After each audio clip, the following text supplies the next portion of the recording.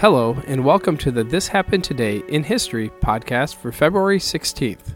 I am your host, Mr. Miller. This podcast will cover a number of topics that happened on this date in history. Please visit the podcast webpage at thishappenedtoday.buzzsprout.com. There you can download the notes page, which will help you organize the information as well as develop your own ideas on how these events change the world around us. If you are interested in hearing more, please consider subscribing so you will not miss out on what happened tomorrow in history. Event number 1 happened in 2005 when the National Hockey League officially canceled its 2004-2005 season after salary negotiations failed between the players and the clubs. A lockout began in September of 2004, and the season of 1,230 games was set to begin in October. By February, with no end in sight, the NHL commissioner decided to cancel the entire season. This marked the first time since 1919 that the Stanley Cup was not awarded during a season. According to the International Ice Hockey Federation, as many as 388 NHL players traveled to Europe to play on various teams during the lockout. Many other officials, players, and other workers were forced to take up different occupations during the lockout. Negotiations were eventually successful, and the NHL played in the 2005-2006 season. In 1937, Franklin Delano Roosevelt spoke out about the problem regarding farm tenancy. He had made it known that more and more farmers were unable to purchase the home where they lived, and they were forced to rent instead of owning. Around this time, there were over 3 million tenant families, totaling approximately 15 million people overall. Also, about 40,000 people each year were losing their farms due to debt and then becoming tenants. Before tractors, farmers were using horses to work the land, and once the horses got tired, the workday ended. This only allowed farmers to work a certain size of land based on the number of horses that they were able to raise.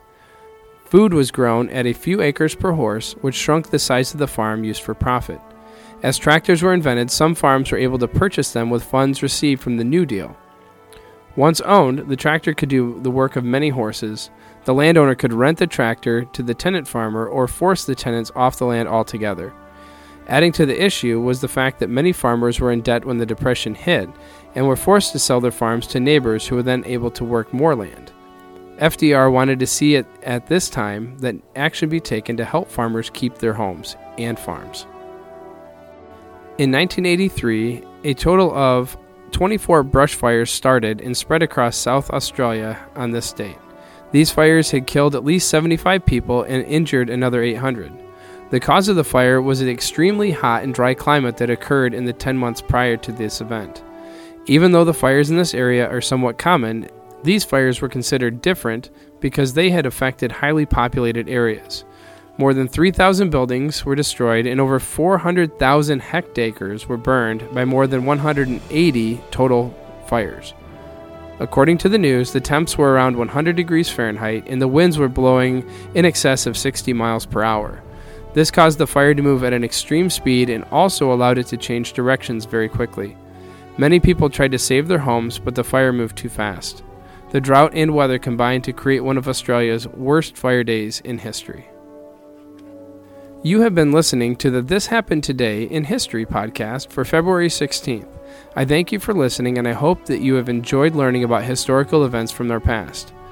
Thank you to the following websites for the information regarding today's topics: thepeoplehistory.com and their This Happened Today posts, livinghistoryfarm.org, and the Australian Broadcasting Company at abc.net.au. The music used as background track for this podcast is Americana, created by Kevin MacLeod on Incompetech.com.